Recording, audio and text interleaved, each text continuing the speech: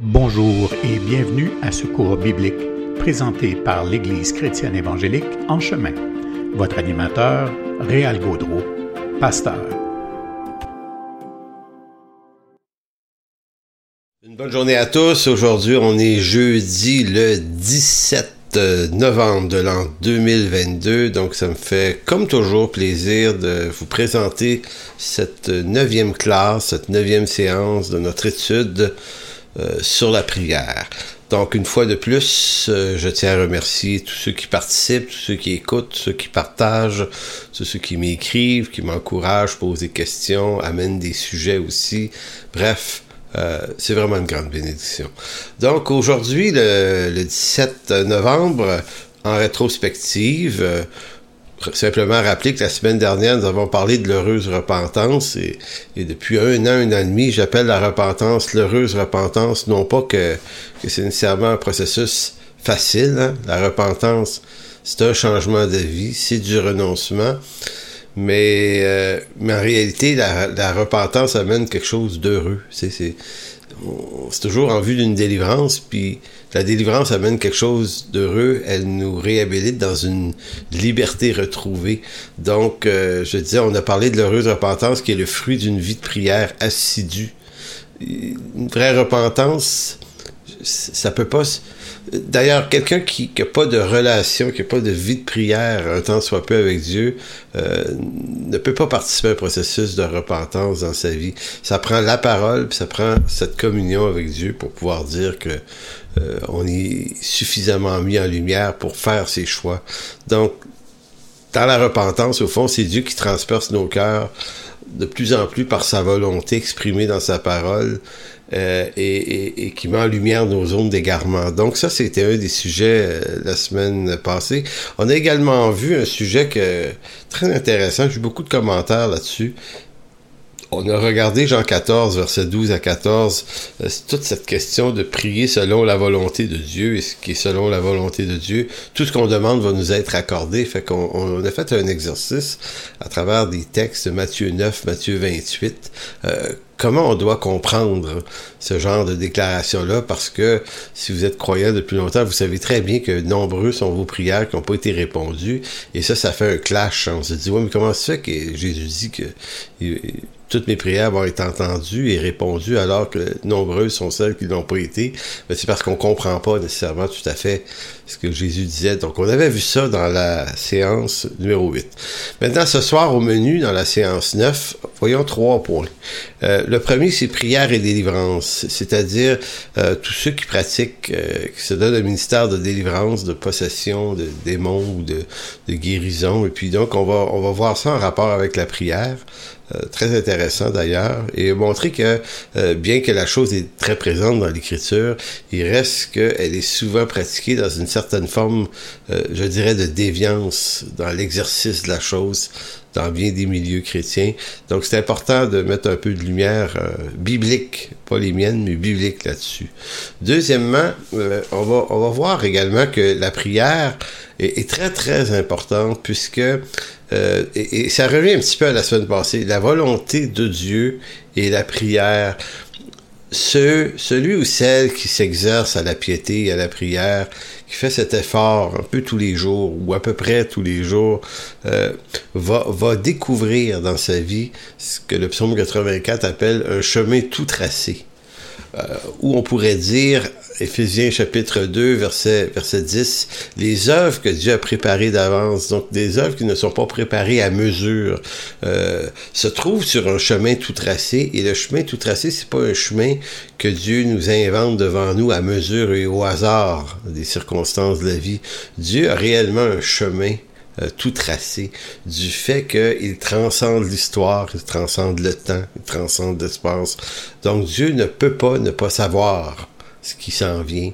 Donc il y a un chemin, et souvent on s'en écarte parce qu'on décide de se faire son chemin nous-mêmes, mais on serait peut-être beaucoup plus confortable et restauré et béni si on acceptait simplement de marcher dans ce chemin.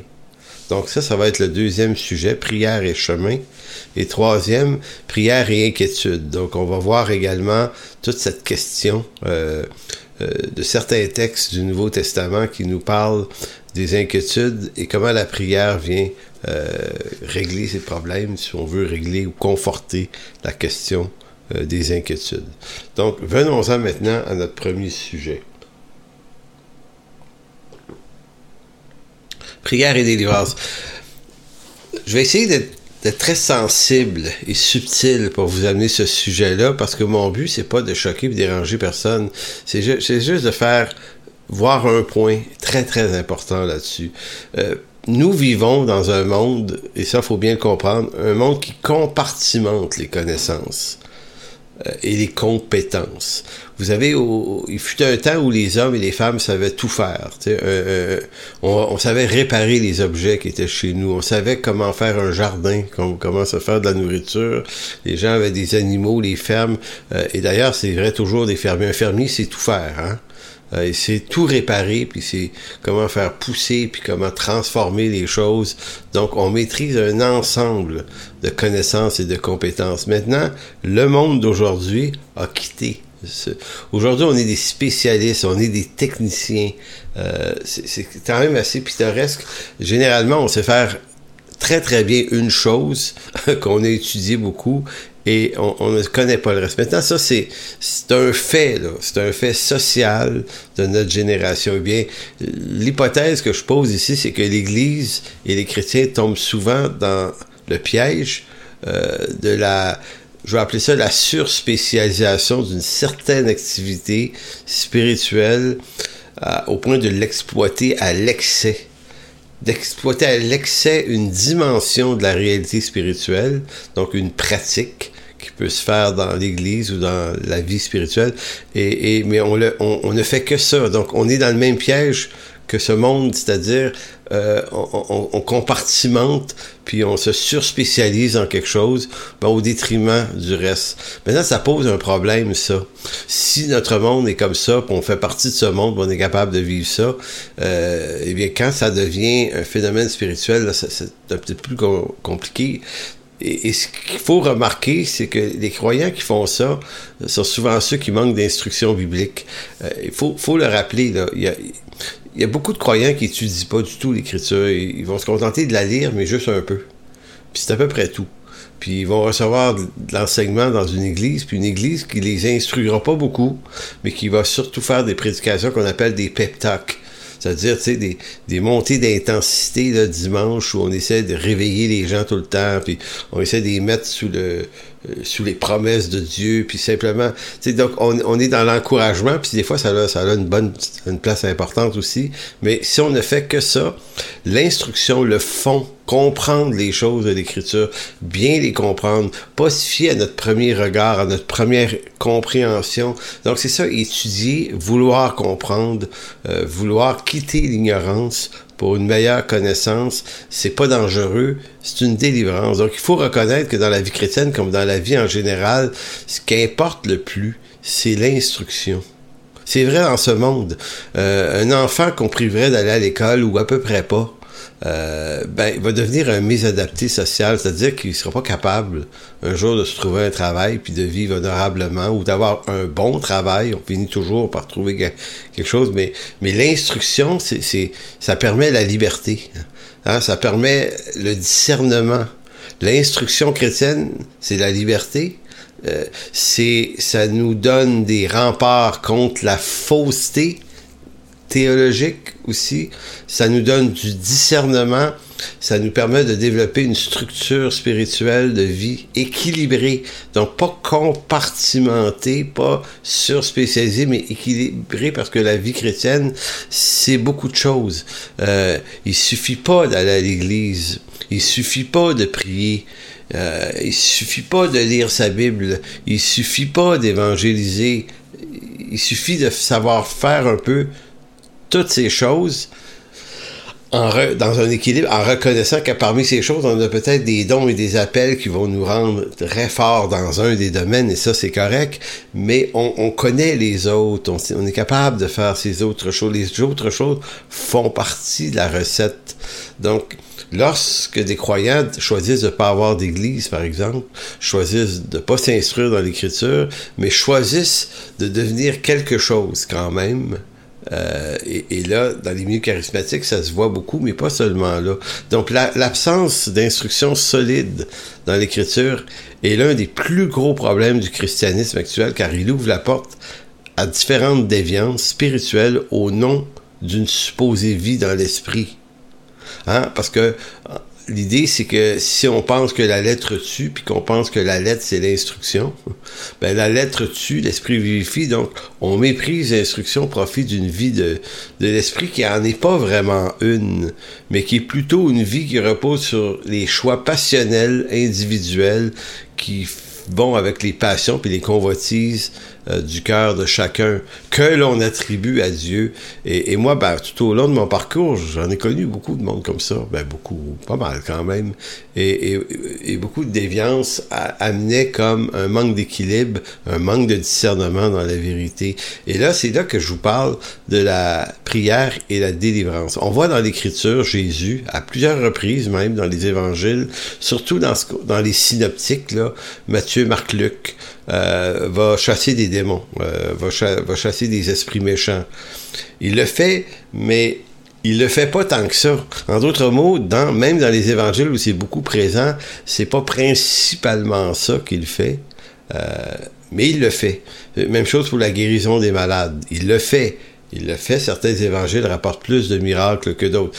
Et on a déjà vu que les miracles et l'autorité que Jésus avait sur les esprits méchants, c'était aussi prophétique, c'est-à-dire que ça venait authentifier le Messie, qu'il est le Messie, lorsqu'il allait venir, allait être reconnu comme étant celui qui le faisait de façon, je veux dire, 100% parfaite. Toutes les fois que Jésus a donné un ordre à un démon, ou guérit un malade, ça a toujours fonctionné parce que rien ne s'oppose à la volonté de Dieu.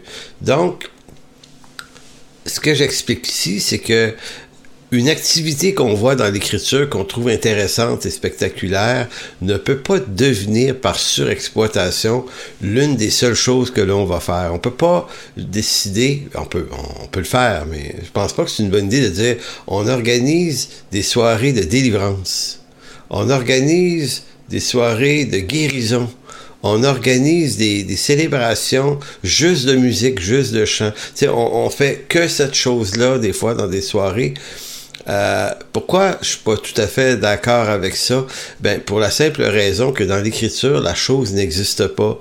La guérison existe, l'action de grâce peut exister, les délivrances existent, mais elles se font toujours en chemin. C'est-à-dire que Jésus va guérir ou délivrer des gens en chemin.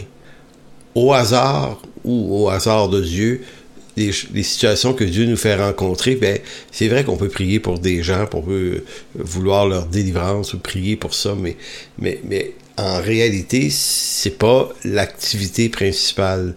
Donc, pour certains, ben c'est ça. C'est une église où des chrétiens vont se démarquer à travers le phénomène de la guérison, puis les malades, puis les délivrances. Pour d'autres, ça va être, nous, notre église, là, c'est de la louange. On fait de la louange. C'est ça un peu au détriment du reste. L'instruction devient très, très faible. Il y en a, mais c'est des pep talks. D'autres, ben, c'est les œuvres humanitaires. Nous, notre église, on a décidé d'être des gens qui sont bons, qui sont généreux. Fait qu'on l'arrière, ça, c'est l'avant-plan. Voyez-vous, l'Écriture, elle place jamais ça comme l'avant-plan, même si Jésus a fait du bien des gens. En fait, c'est l'instruction qui est l'avant-plan de toute chose, et j'y tiens beaucoup. C'est pas un équilibre entre l'instruction et l'activité, c'est d'abord une affaire d'instruction. Quand Jésus a envoyé ses apôtres dans la grande commission en Matthieu 28, il leur a dit « Allez, faites de toutes les nations des disciples, les baptisant au nom du Père, du Fils et du Saint-Esprit, et enseignez-leur à observer tout ce que je vous ai prescrit. » Hein, c'est d'une clarté là, terrible. Là. C'est dit de différentes façons ailleurs. Bon, là, je suis pas en train de dire ouais, mais il peut pas avoir de guérison, il y a aussi des guérisons. Oui, mais la priorité, ce qui doit venir avant tout, c'est l'instruction dans l'enseignement de Jésus, parce que c'est ça qui va structurer notre vie spirituelle et notre discernement, notre intelligence, notre renouvellement. Et c'est ça qui va nous empêcher de tomber dans des excès ici et là.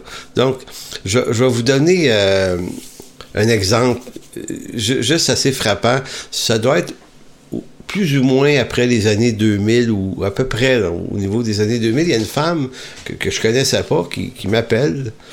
Ça se passe au Saguenay, là. J'étais pasteur là-bas. Puis elle veut me voir à mon bureau parce qu'elle se dit possédée d'un démon.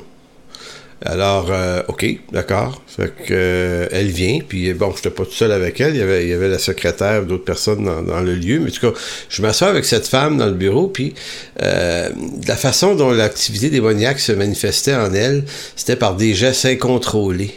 C'est-à-dire qu'elle était toujours en train de bouger, puis elle disait qu'elle était pas capable de s'empêcher de bouger ses membres, puis c'était vraiment, vraiment bizarre comme affaire. Puis je lui disais, bon, vous n'êtes pas capable de rester juste comme ça, là? Elle dit non, elle dit le ou les démons s'activent en moi, puis elle dit c'est comme ça tout le temps, jour et nuit, tu sais. J'étais là, OK. Puis moi, j'ai eu un premier doute sur la véracité de ce qu'elle me disait, parce qu'elle avait été capable de conduire sa voiture pour se rendre. Et puis, si tu as des spasmes de mouvements incontrôlables comme ça, je me dis, c'est dangereux, là. Faudrait pas que tu aies de permis de conduire. Mais ça semblait pas être un problème. Donc, tu sais, des fois, faut juste voir les choses comme elles sont et comprendre qu'il y a des gens qui aiment ça, être remarqués. S'il y a des gens qui aiment ça être remarqués pour leurs œuvres, d'autres pour leur intelligence, d'autres pour leur performance, ben il y a des gens qui vont vouloir être remarqués pour des phénomènes comme ça. Et dans nos églises, il y a des gens qui cherchent de l'attention par ça. Et cette femme-là, visiblement, elle cherchait de l'attention. Et voilà. Donc, quelques jours plus tard, moi... je me suis rendu chez elle avec un groupe de croyants de la région qui disaient exercer un ministère de délivrance de démons et de guérison. Je les connaissais, c'était des amis. Ils venaient pas à notre église, mais c'est pas grave. C'est des gens que j'appréciais beaucoup parce qu'on avait une certaine amitié, mais eux, c'était ça. Eux avaient pas d'église en passant. Ils n'avaient pas besoin de ça. Hein? L'instruction biblique, pas vraiment besoin de ça. C'était des gens qui se disaient conduits par l'Esprit de Dieu. 2 hommes, 2 femmes, 2 couples d'ailleurs. Donc j'ai dit, venez avec moi, on va aller chez cette dame-là. Bon, j'aimerais ça qu'on prie pour elle, pour sa délivrance. Bon, moi, j'étais pas sûr de sa possession, mais en même temps, j'étais pas sûr du contraire non plus. Tu sais, je me gardais une gêne pour essayer de penser que je pouvais diagnostiquer. Je me dis, bon, peut-être. Donc, c'est quoi la meilleure manière de le savoir? Ben, allons prier pour elle et utilisons des gens qui prétendent posséder ce don de délivrance par la prière. Donc, on est arrivé chez la dame et puis on était donc 5. Et mon premier constat, c'est que l'appartement est super bien rangé. C'est propre. C'est extrêmement propre. C'est même délicat. C'est beau. Cet appartement-là, je me dis, OK, pour une femme qui a des spasmes incontrôlés, je m'attendais à avoir un peu un appartement mal rangé. Et puis là, on s'est mis à prier pour la femme. On lui impose les mains avec onction d'huile et tout ce qu'il faut pour faire ce genre de truc-là. Et puis, quand on priait pour elle, elle se mettait à s'activer encore plus, laissant voir que les démons n'aimaient pas ça, mettons. Puis c'était ça. Puis on passait proche de recevoir des claques sur la gueule tellement qu'elle bougeait. Fait qu'en apparence, ça pouvait paraître être ça. Mais à un moment donné, mon doute était tellement grand que j'ai tendu un piège à la dame. Et puis, je fais pas ça souvent, mais en priant, j'ai prétendu, et je vous dis, c'était pas vrai, là, mais j'ai prétendu que je sentais que le démon habitait l'épaule, cette épaule-là, gauche. Que le démon se logeait dans l'épaule. Ça fait aucun bon sens en passant, là, mais moi, j'ai dit ça parce que je voulais voir ce qui allait arriver. Et quand j'ai dit ça, la femme s'est mise à bouger le bras gauche, puis ça allait de tous les côtés, on recevait des claques. Et quand j'ai vu ça, j'ai dit, OK, la dame nous ment. Parce que le Seigneur m'avait rien montré sur son épaule gauche. C'était juste pour voir si... Vous voyez? Donc, il est où le problème ici? Malgré l'évidence de la supercherie, les gens qui étaient là avec moi, eux, voulaient y croire. Ils voulaient croire qu'il y avait un démon et non une simple manipulation. Donc, il y a eu deux problèmes. D'abord, c'était un problème que cette femme-là se croit possédée. C'était manifestement une personne qui était en manque d'attention, qui souffrait d'une maladie mentale quelconque, qui l'amenait à se bâtir un concept de possession. C'était un problème. Hein? Et l'autre problème, c'est que les gens qui exerçaient un ministère voulaient tellement croire qu'ils avaient un ministère. Et, en d'autres mots, il y avait besoin de croire qu'elle était possédée, parce que c'est ça qui justifie l'existence du ministère dont ils se croient les possédants. Donc, moi, je me suis retiré, je suis allé m'asseoir dans le salon, et puis 2 minutes après, il y a une dame, une des femmes qui est venue s'asseoir également, puis elle me regarde, elle me dit, tu y crois pas, hein? J'ai dit non, j'ai dit, c'est fake. Elle dit, moi aussi, je pense que ça. Mais son mari puis les deux autres, eux autres, ils continuaient. Puis même quand on est sorti de là au bout d'1 heure, 1 heure et demie, avec 0 résultat, ils étaient pas capables de se dire, regardez, c'est de la manipulation. Et je me suis dit, c'est quand même quelque chose. Pourquoi les gens veulent absolument croire quelque chose, comme croyants, là, même si manifestement, juste un bon discernement te dirait, ben non, c'est pas vrai. C'est faux que ça arrive de se passer. Donc, la morale de cette histoire est qu'on ne doit pas perdre de vue la vérité biblique dans son ensemble en surexploitant un ministère quelconque par la prière au détriment d'une instruction biblique et du reste des nécessités que nous confie l'Écriture. La prière et le combat spirituel ne compensent pas la négligence d'une connaissance profonde de l'Écriture et l'importance de l'Église locale, de la communion des frères. Je ne vais à aucune église, selon certains, mais je prie. Et voyez-vous, c'est un problème, cette affaire-là. Donc, on surexploite quelque chose au détriment du reste. Et à ce moment-là, on se bâtit une tour de raisonnement et on veut absolument défendre cette idée-là. Ça a été un problème cette fois-là, je l'ai vu, et j'ai revu ça souvent par après, où des gens vont développer quelque chose au détriment du reste. Alors voilà, c'était le premier point, prière, délivrance et tout ça. Deuxième point, la prière et le chemin. Pour moi, ce sujet-là est d'une extrême importance. Il est d'une extrême importance parce que il vient équilibrer et calibrer la vie chrétienne dans des zones beaucoup plus certaines et solides. Donc, nous allons voir un autre exemple évident de la prière en fonction du dessein de Dieu, déjà clairement énoncé dans l'Écriture. L'idée est simple, Dieu ne construit pas à mesure le chemin sur lequel nous marchons. Ce n'est pas un Dieu improvisateur que nous servons, mais un Dieu qui, de toute éternité, trace la voie, le dessein dans lequel nous marchons avec lui. Donc, Dieu a son dessein, et dans son dessein, tous ceux qui lui appartiennent à ce dessein et marchent là où ils sont appelés, dans ce chemin qui est le sien d'abord, qui n'est pas le nôtre, mais qui est le nôtre. Si c'est le nôtre, c'est le nôtre dans le sien. Donc, c'est pas comme un avenir qui va se bâtir grâce à nos prières. Nos prières ne construisent pas notre avenir.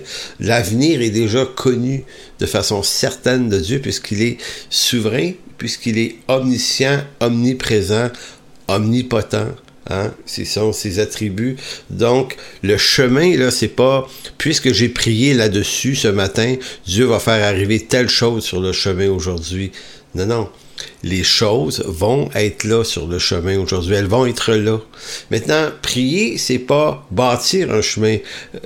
Prier, c'est saisir et comprendre quel est ce chemin. En fait, notre chemin n'est pas un chemin quelconque et hasardeux. J'irai plus loin. Notre chemin, c'est même lui.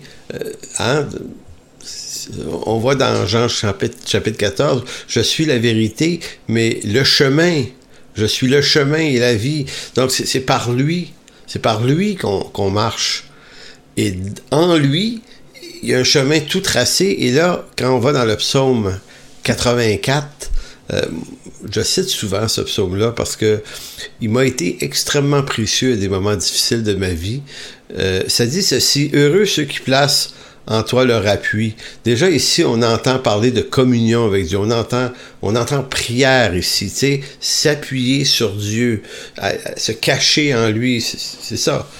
Bon, qu'est-ce qui arrive à ces gens-là? Ben d'abord, heureux sont-ils, dit le psaume, mais en plus, ils trouvent dans leur cœur des chemins tout tracés. C'est-à-dire que dans leur cœur se trouve une vue plus claire du chemin sur lequel ils sont, et là où va vers ce chemin, ou ces chemins. Lorsqu'ils traversent la vallée de Baca, verset 7, vallée des larmes, le Baca veut dire larmes, ils la transforment en un lieu plein de sources. Le « il » est au pluriel, donc « il » étant « eux ». Ces gens-là qui s'appuient, qui prennent appui sur l'Éternel, vont trouver dans leur cœur des chemins tout tracés, et du fait qu'il se passe ça, ils la transforment, ce chemin de larmes, en un lieu plein de sources. Baca veut dire larmes, les larmes qui viennent de toi, mais les sources, c'est de l'eau aussi. Mais là, c'est de l'eau venant d'ailleurs. Et la pluie la couvre aussi de bénédictions. Leur force augmente pendant la marche, et ils se présentent devant Dieu à Sion, l'Éternel des armées. Écoute ma prière, prête l'oreille au Dieu de Jacob. Donc, vous voyez comment il y a deux affaires dans ce psaume, ce bout de psaume-là.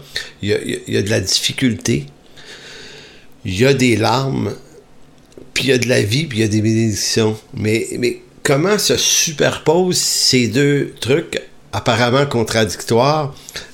Ben, simplement dans l'instruction, la connaissance, dans la relation avec Dieu, qui fait qu'une vallée qui, en apparence, extrêmement difficile, et nos vallées sont souvent extrêmement difficiles, mais elles ne resteront pas absolument difficiles seulement si notre appui sur Dieu permet à Dieu d'amener des nouvelles perspectives. Donc, plutôt que de voir juste les larmes qu'on retire d'une difficulté, on va voir également les sources de pluie, les sources abondantes. Donc, le chemin est déjà tout tracé. Voilà pourquoi celui qui le sait ne traversera pas la vallée des larmes dans l'abandon et le désespoir seulement, bien que ça peut être désespérant des fois, mais car malgré les larmes, ce chemin voulu de Dieu sera rempli de grandes sources de bénédiction. Ce psaume est bien plus qu'une promesse. Il est une certitude que nous pouvons marcher dans le chemin difficile qui s'ouvre devant nous avec la certitude que Dieu habite ce chemin. Pourquoi il habite ce chemin? Jean 14, je suis la vérité, je suis le chemin. Je suis le chemin. En d'autres mots, je suis le chemin sur lequel tu marches. Donc, j'habite ce chemin.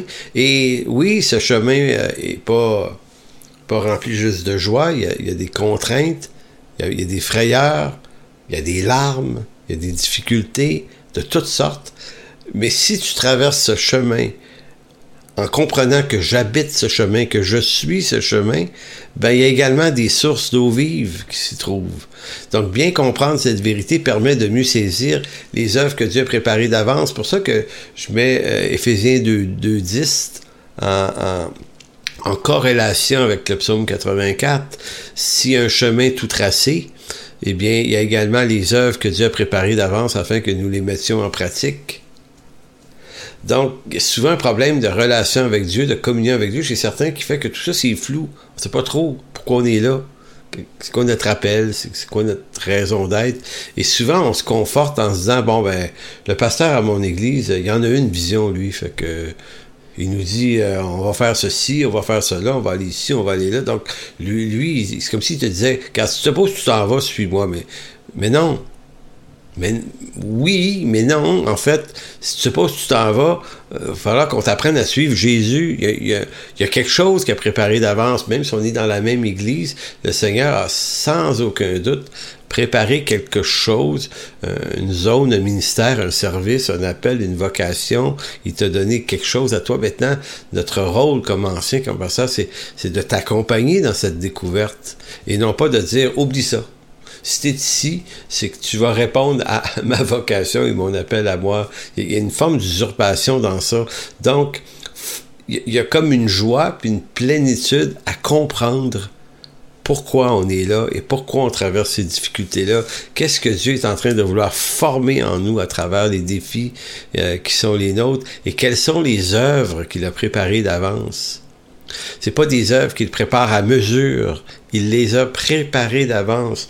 Donc, la communion avec Dieu et la prière sont extrêmement utiles dans la tranquillité pour comprendre ces choses, les discerner. Oui, parce que puisque Dieu transcende sa création, puisqu'il domine les temps, les circonstances, rien de nouveau ni d'imprévu ne peut arriver sans que sa volonté l'ordonne.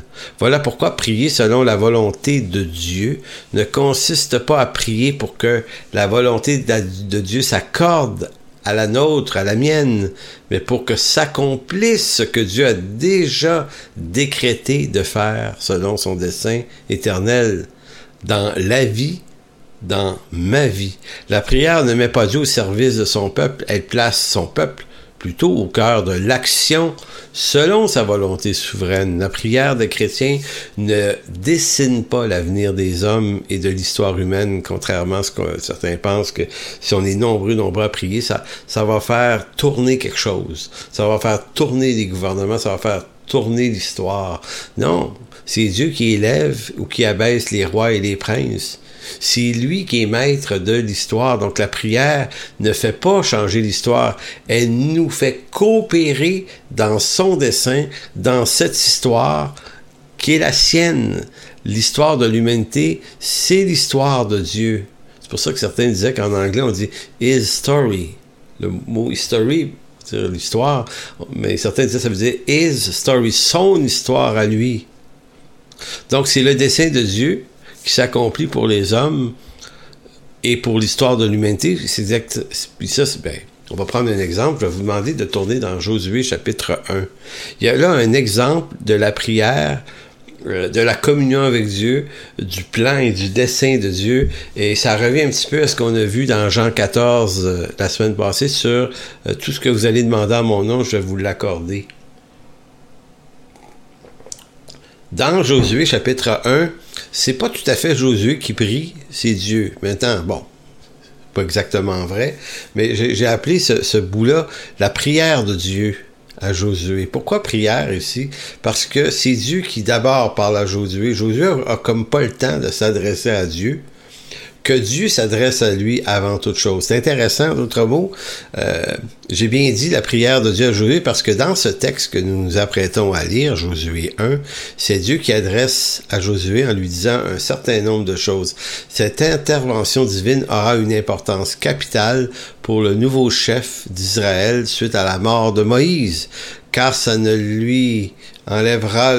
En d'autres mots, le fait que Dieu intervienne en premier, ça enlève à Josué le temps de formuler tout un paquet de demandes qui pourraient avoir aucun sens. Donc, Josué 1.1, on va lire ça jusqu'au verset 9. C'est une bonne lecture, mais ça dit ceci. Après la mort de Moïse, serviteur de l'Éternel, l'Éternel dit à Josué. Donc, on aurait pu, dans d'autres textes, dire, après la mort de Moïse, Josué se présenta devant l'Éternel pour lui dire ou lui demander, mais ici, il se passe le contraire. L'Éternel dit à Josué, fils de Nun, serviteur de Moïse. Moïse, mon serviteur, est mort. Maintenant, lève-toi, passe ce Jourdain, toi et tout ce peuple, pour entrer dans le pays que je donne aux enfants d'Israël. Tout lieu que foulera la plante de votre pied, je vous le donne, comme je l'ai dit à Moïse. C'est intéressant parce que tout lieu que foulera la plante de votre pied, je vous le donne. Verset qui a souvent été faussement utilisé par des chrétiens pour tenter de prendre possession d'un lieu. d'une région, d'un pays. J'ai entendu des chrétiens prier en utilisant ça, mais en réalité, attention, là, c'est un texte qui a été d'abord donné à Moïse, puis à Josué en vue de la prise de possession de Canaan, et c'était un plan d'élection très précis qu'Israël devait occuper un territoire pour se développer et ainsi amener la naissance d'un Messie. Il y a un contexte, et Israël doit posséder un territoire national. Maintenant, vous et moi, là, comme croyants, notre seule terre, c'est la nouvelle terre et les nouveaux cieux qui un jour vont nous servir d'habitation. Maintenant, Paul le dit, on est des étrangers, des gens de la maison de Dieu, donc on n'a pas à rechercher à posséder on peut être propriétaire d'une maison ou d'un terrain, là, ça c'est une autre histoire, mais on n'est pas appelé à posséder des territoires nationaux au nom du Christ. Je vois pas ça, moi, dans l'Écriture. Donc, tout lieu que foulera la plante de votre pied, je vous le donne, comme je l'ai dit à Moïse. Vous aurez pour territoire depuis le désert et le Liban jusqu'au grand fleuve, le fleuve de l'Euphrate, tout le pays des Hétiens jusqu'à la grande mer vers le soleil couchant. Nul ne tiendra devant toi tant que tu vivras. Je serai avec toi comme j'ai été avec Moïse. Je ne te délaisserai point, je ne t'abandonnerai point, fortifie-toi et prends courage, car c'est toi qui mettras ce peuple en possession du pays que j'ai juré à leur père de leur donner. Fortifie-toi seulement, aie bon courage, en agissant fidèlement selon toute la loi que Moïse, mon serviteur, t'a prescrite. Ne t'en détourne ni à droite ni à gauche, afin de réussir dans tout ce que tu entreprendras. Que ce livre de la loi, la Torah, ne s'éloigne point de ta bouche, médite-le jour et nuit pour agir fidèlement selon ce qui est écrit, car c'est alors que tu auras du succès dans tes entreprises, c'est alors que tu réussiras. Ne t'ai-je pas donné cet ordre? Fortifie-toi et prends courage, ne t'effraie point, ne t'épouvante point, car l'Éternel, ton Dieu, est avec toi dans tout ce que tu entreprendras. Donc, je vais pas mettre énormément de temps pour quand même au moins dire ceci, c'est que vous voyez l'Écriture, à quel point elle est importante. Je le disais dans le segment juste avant, beaucoup d'hommes et de femmes dans nos églises se donnent des ministères sans avoir une instruction profonde de l'Écriture. Alors, le premier conseil que Dieu donne à Josué, là, c'est garde que ce livre-là ne s'éloigne pas de toi. Donc, c'est pas juste... C'est ça qui va être la priorité à lire, méditer, réfléchir, à comprendre, à étudier Josué, parce que c'est ça qui fait que tu vas avoir du succès. Maintenant, faut faire attention, c'est pas Josué en même temps qui va amener le succès. C'est pas une performance de Josué dont il est question. Dieu va faire une œuvre. Il lui dit, regarde, je vais faire ceci, je vais te mettre en possession du pays. C'est Dieu qui va faire la chose. Pourquoi? Parce que la chose dans le monde de Dieu, elle est déjà arrivée. Maintenant, Dieu dit, je vais faire ça, mais je vais le faire par toi, Josué. Maintenant, pourquoi la parole de Dieu est si importante? Parce que Dieu avait déjà dit à Moïse de quelle façon ça se passerait. Fait que c'est comme si Josué n'a pas à recevoir à nouveau l'instruction. Donc, il y a quelque chose de tellement lumineux ici. C'est comme si Dieu disait, regarde Josué, la raison pour laquelle je veux pas que ce livre s'éloigne de toi, c'est parce que j'ai déjà écrit dedans comment ça allait se passer. Fait que je te le redirai pas. Va lire. Et beaucoup de croyants ont ce comportement aujourd'hui où on méprise l'Écriture, on ne l'étudie pas. Mon Dieu, Seigneur, parle-moi. Parle-moi. Et là, le Seigneur pourrait ouvrir les yeux et dire, hey, je t'ai déjà parlé pas mal. Retourne dans ma parole. J'ai déjà parlé. Lis ma parole, médite-la jour et nuit. Mais nous, on dit, non, mais je veux que tu me parles, je veux que ça soit surnaturel. Écoutez, c'était le même problème que Josué aurait pu avoir. Donc, c'est un peu comme si Dieu disait à Josué, là, regarde, avant que tu commences, Josué, écoute bien ceci. Maintenant que Moïse, mon serviteur, est mort et que je t'ai choisi pour le remplacer, il importe qu'avant tout, tu ne m'adresses pas ta liste de requêtes, que tu ne me parles pas de ton état d'anxiété, de tes frayeurs devant l'étendue de ton appel. Je vais d'abord te donner quelques bons conseils qui vont t'éviter bien des soucis. Le premier, que ce livre de la loi ne s'éloigne point de toi. 2, je t'appelle pas à être un héros, je te demande seulement de comprendre mon dessein.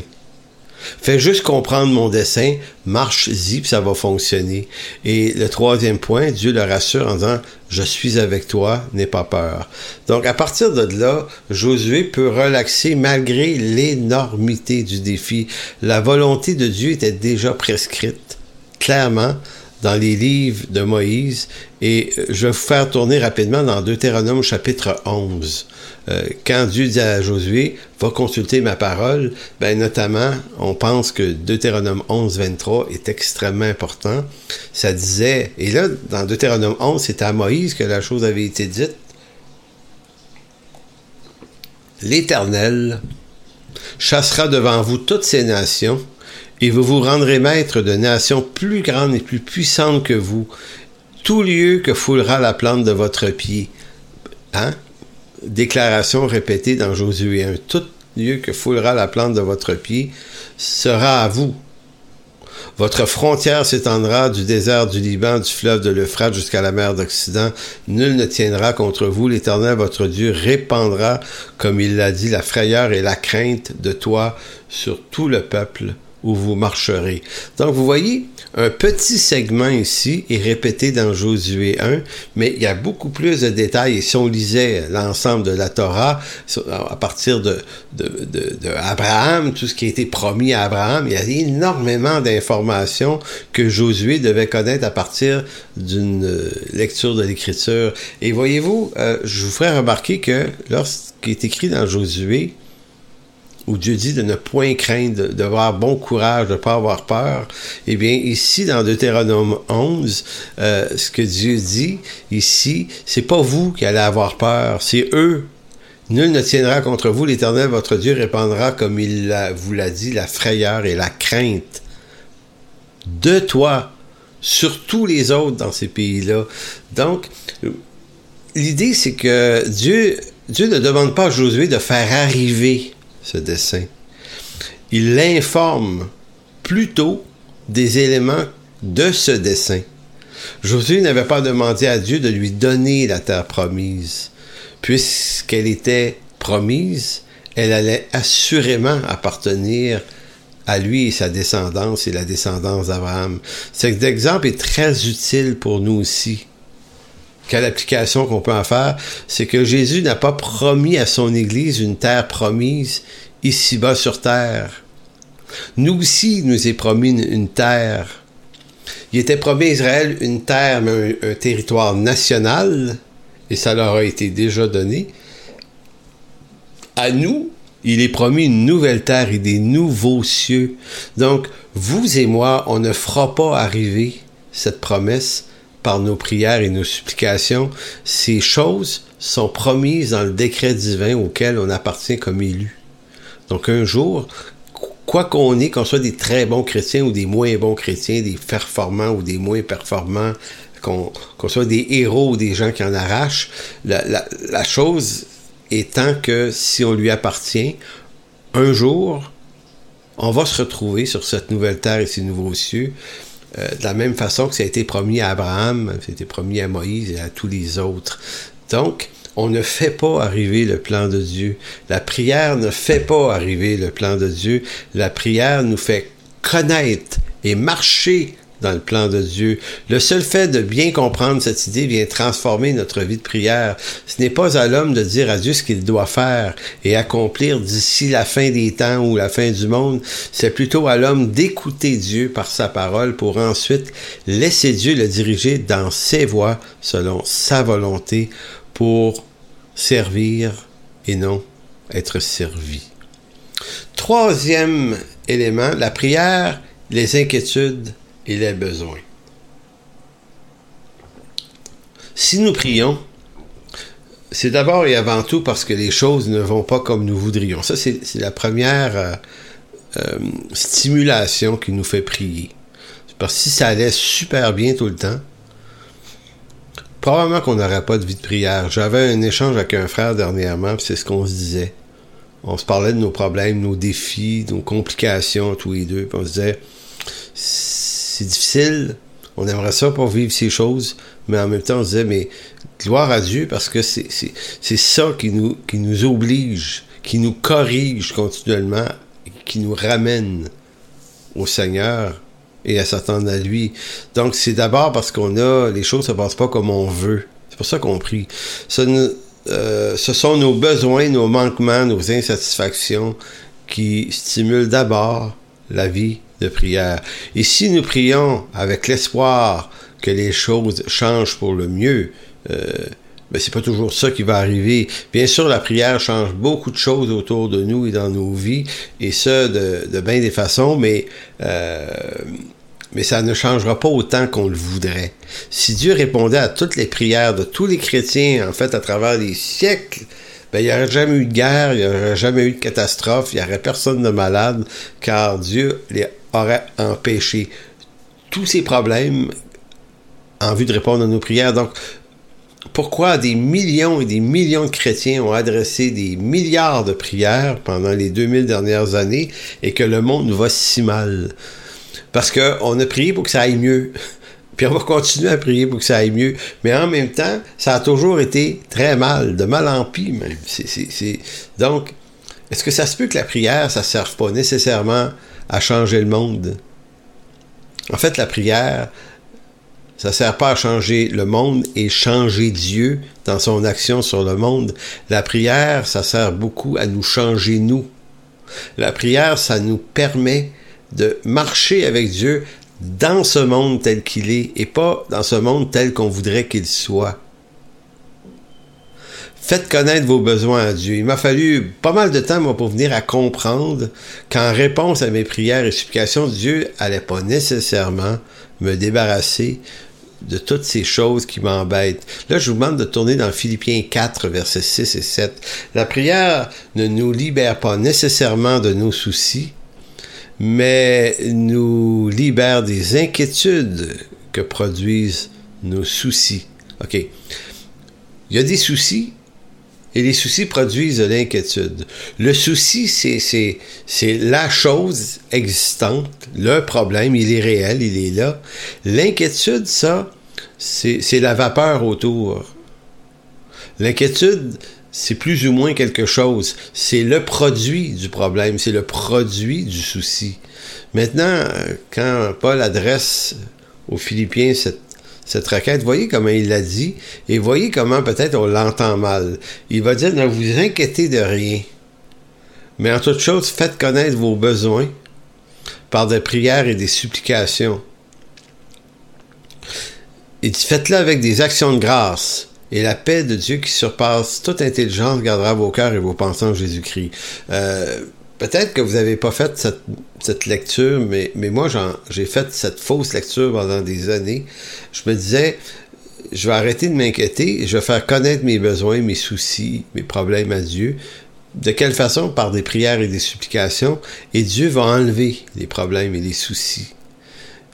Et ça m'a pris pas mal d'années, parce que, je ne sais pas si vous êtes comme ça, mais on lit l'Écriture, on lit pourtant l'Écriture, et en même temps,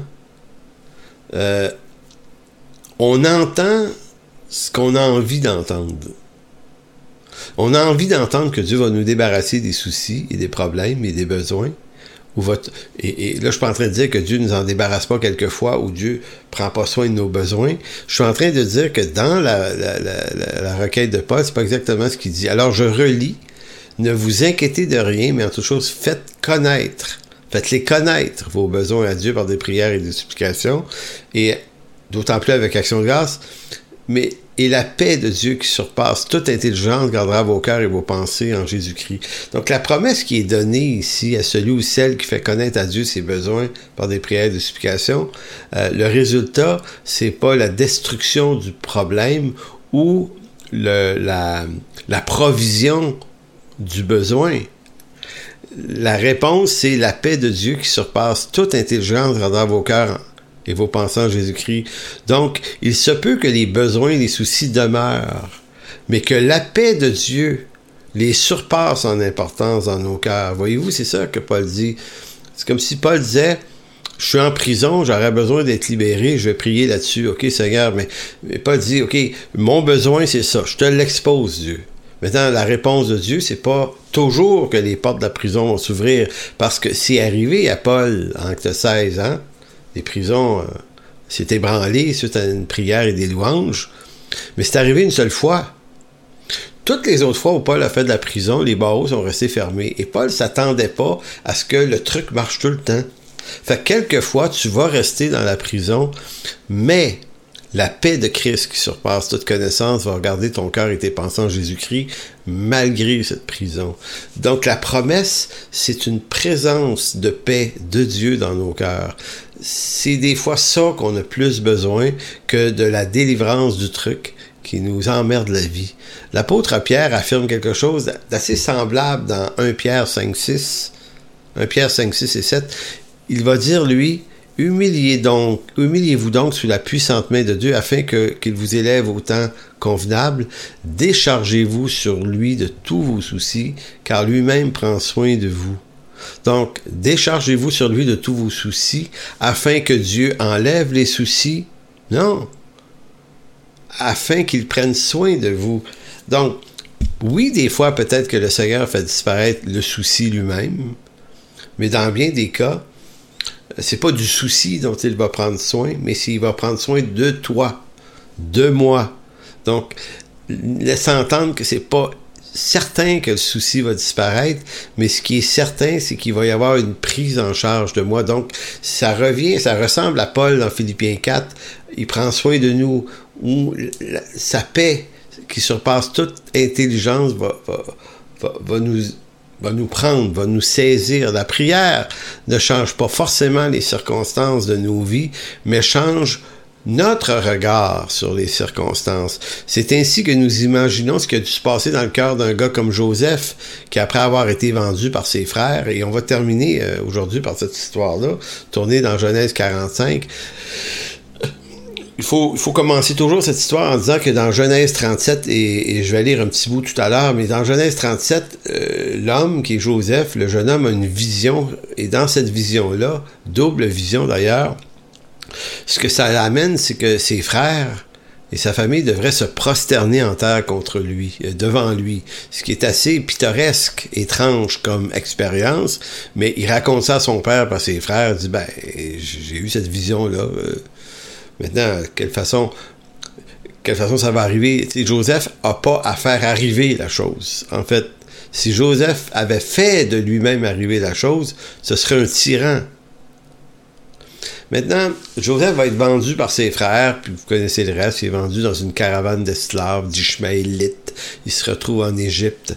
Il devient la propriété d'un homme très riche, Potiphar, et puis il va devenir serviteur. La maison va prospérer jusqu'à ce qu'un jour, l'épouse de l'homme veut coucher avec lui, donc elle monte tout un guet-apens contre lui. Finalement, c'est lui qui passe pour coupable et est emprisonné et il se retrouve en prison en Égypte. Maintenant, Dieu, en Genèse 37, lui avait donné quand même dans la vision l'idée qu'un jour il régnerait.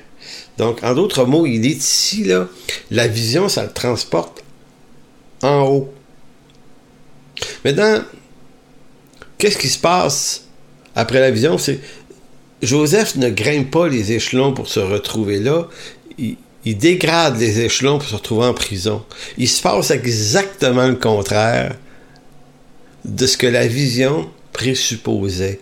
Moi, je la trouve fantastique, cette histoire-là, parce que à travers la vie de Joseph, et allez lire ça, on comprend quelquefois mieux le dessein de Dieu. C'est que le dessein de Dieu, généralement dans nos vies, s'accompagne d'énormes tribulations. Donc, si on refuse les tribulations, on risque probablement passer à côté du plan de Dieu, alors que si on accueille la tribulation malgré la douleur qu'elle nous provoque, et moi, j'ai vécu ça dans ma vie, je vois plein de gens vivre ça, à un moment donné, t'arrives des choses qui sont complètement injustes, mais tu finis par comprendre que à travers cette injustice, ces injustices profondes, il y a quelque chose, il y a des portes qui s'ouvrent, des bénédictions, des nouvelles richesses. Tu dis, OK, wow, hey, OK, il fallait que cette injustice-là m'arrive, sinon je me serais pas rendu ici. Ça excuse pas ceux qui ont fait l'injustice, ils devront rendre compte à Dieu quand même. Mais toi, là, tu vas te concentrer sur ce que Dieu est en train de faire maintenant, malgré l'injustice.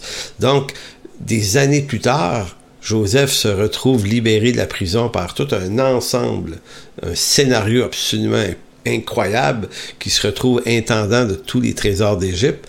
Et un jour, ses frères vont devoir aller acheter du blé en Égypte, avoir affaire à Joseph, et ils ne le reconnaîtront pas aussitôt. Mais éventuellement, Joseph, qui les a reconnus, en Genèse 45, je vous passe les versets 1, 2, 3 que je vous lis pas, simplement pour vous dire que Joseph, en les revoyant, est extrêmement troublé. Joseph a été profondément blessé. Il a beau être assis sur un trône, que ce qui est arrivé, là, ça lui a fait extrêmement mal. Alors, il va se révéler à eux, au verset 4. Alors Joseph leur dit, « Venez près de moi. » Ils s'approchèrent, « Je suis Joseph, leur dit-il, votre frère, que vous avez vendu. » On n'a pas oublié, là, pour être amené en Égypte. « Et maintenant, ne vous tourmentez pas et ne vous accablez pas de remords de m'avoir vendu comme esclave. C'est pour vous sauver la vie que Dieu m'a envoyé devant vous. » C'est intéressant parce que certains vont déduire de ce texte-là, les problèmes, les troubles, les coups croches, les injustices, c'est pas grave. Non, c'est grave. C'est grave. Ceux qui les font rendront compte pour eux-mêmes. Mais celui qui l'a subi, par contre, lui doit avoir un regard beaucoup plus pénétrant sur le dessein. Qu'est-ce que Dieu accompli. Dans le cas ici, ça allait lui sauver la vie à lui, mais aussi à toute sa famille. Ses frères se sont repentis du mal qu'ils ont voulu lui faire, mais à la fois, le dessein de Dieu a triomphé de la colère de Joseph contre ses frères. Voilà à quoi sert la prière à travers les temps qui passent. Ça sert à ramener et maintenir la paix dans nos cœurs, comme Paul le disait. Maintenant, dans Genèse 50, un peu plus loin, quand Jacob va mourir, Genèse 50, verset 16, il y a un autre épisode. Alors, ils lui envoyèrent un messager pour lui dire, avant de mourir, notre père nous a donné cet ordre, ce qui n'était pas tout à fait vrai, là. Vous demandera Joseph, veuille, je te prie, pardonner le crime de tes frères et leurs péchés, car ils t'ont fait beaucoup de mal. Donc, le mal est pogné. C'est eux qui disent ça. Donc, ils reconnaissent le mal qu'ils font, même si c'est à travers une petite impasse un peu tordue. Ils reconnaissent le mal. Il dit, oui, je te prie, pardonne maintenant la faute de tes serviteurs, les serviteurs de Dieu, de ton père. En recevant ce message, Joseph se mit à pleurer. Ses frères vinrent en personne se jeter à ses pieds en disant, nous sommes tes esclaves, mais Joseph leur dit, n'ayez aucune crainte, suis-je à la place de Dieu? Vous aviez projeté de me faire du mal, mais ce que vous avez fait, Dieu l'a projeté de faire du bien en vue d'accomplir ce qu'il réalise aujourd'hui pour sauver la vie à un peuple nombreux. Maintenant, n'ayez aucune crainte. Je pourvoirai à vos besoins ainsi qu'à ceux de vos enfants, et ainsi de suite. Il les rassura et leur parla affectueusement. Magnifique texte. Donc, vous voyez comment une injustice devient une bénédiction. Et pour ses frères, une humiliation, puisque ses frères plus vieux ont dû se prosterner devant lui. Je terminerai sur Genèse 37, simplement pour dire ceci. En fait, je ne le lirai pas. Je vais juste vous le citer comme ça. En Genèse 37, versets 5, 6, 7, 8, 9, 10, Joseph a eu un songe, et dans le songe, il disait, verset 7, « Nous étions tous alliés des gerbes au milieu des champs, et voici ma gerbe se leva et se tint debout, et vos verges l'entourèrent et se prosternèrent devant elle. » Et plus loin, c'est les 11 étoiles, verset 9, se prosternaient devant moi. En d'autres mots, la double vision de ses frères qui se prosternent devant lui, Dieu l'a accompli. Et il n'appartenait pas à Joseph de forcer ses frères à se prosterner contre terre devant lui. Comprenez-vous? Il n'a pas dit, je veux que vous fassiez ça. Dieu a fait arriver ça. Et c'est la même chose dans les défis qui sont les nôtres. On peut pas forcer les gens à quelque chose. J'ai vu des gens, il faut les forcer à se repentir. Non, on peut attendre. On peut espérer que des gens se repentent, mais on n'est pas des agents qui vont provoquer la repentance des gens. C'est l'œuvre de Dieu. Nous, on continue notre chemin dans le chemin que Dieu nous a destiné. Donc, la vie de prière doit être reliée à la conviction que Dieu est souverain en toutes choses et que les événements arriveront quoi que nous en pensions. La prière ne sert pas à ouvrir de nouveaux chemins, mais à percevoir mieux et de plus en plus nettement le chemin que Dieu a préparé pour chacun de nous afin que nous puissions y entrer pour mettre en pratique les choses. Et dans notre économie, être à l'Église, être dans une église locale, y participer, ça fait vraiment partie de l'alliance de la grâce qui nous fait participer à son œuvre. Donc, si on méprise les moyens de grâce, on méprise l'Écriture, si on méprise la communion avec Dieu, ben, je ne sais pas sur quel chemin on se retrouve, mais je pense pas qu'on se retrouve sur le bon chemin. Donc, Dieu a préparé des œuvres d'avance afin qu'on les pratique. Donc, l'important dans cette déclaration de Paul en Éphésiens 2.8 est de comprendre que nous ne sommes pas appelés à rester passifs d'ici le retour du Seigneur, mais on n'est pas appelés à rester passifs, mais on n'est pas appelés non plus à faire arriver les choses. Donc, c'est ni un ni l'autre. Donc, on est actif, non pas à provoquer pour que les choses arrivent, mais actif dans l'attente réelle, dans une fidélité à laquelle Dieu nous appelle en sa parole et en les moyens de grâce qu'il nous donne, de telle sorte que on voit ce chemin de plus en plus clairement. Alors, écoutez, on va s'interrompre là-dessus ce matin, en fait, ce soir. Que Dieu vous bénisse tout le monde et puissions-nous réfléchir de plus en plus sur ces choses, le dessein de Dieu, la prière, parce qu'il y a énormément de richesse dans ça et de tranquillité qui vont nous faire entrer dans l'œuvre que Dieu a préparée d'avance pour nous. Pour toute information, n'hésitez pas à communiquer avec nous à info@église-en-chemin.com.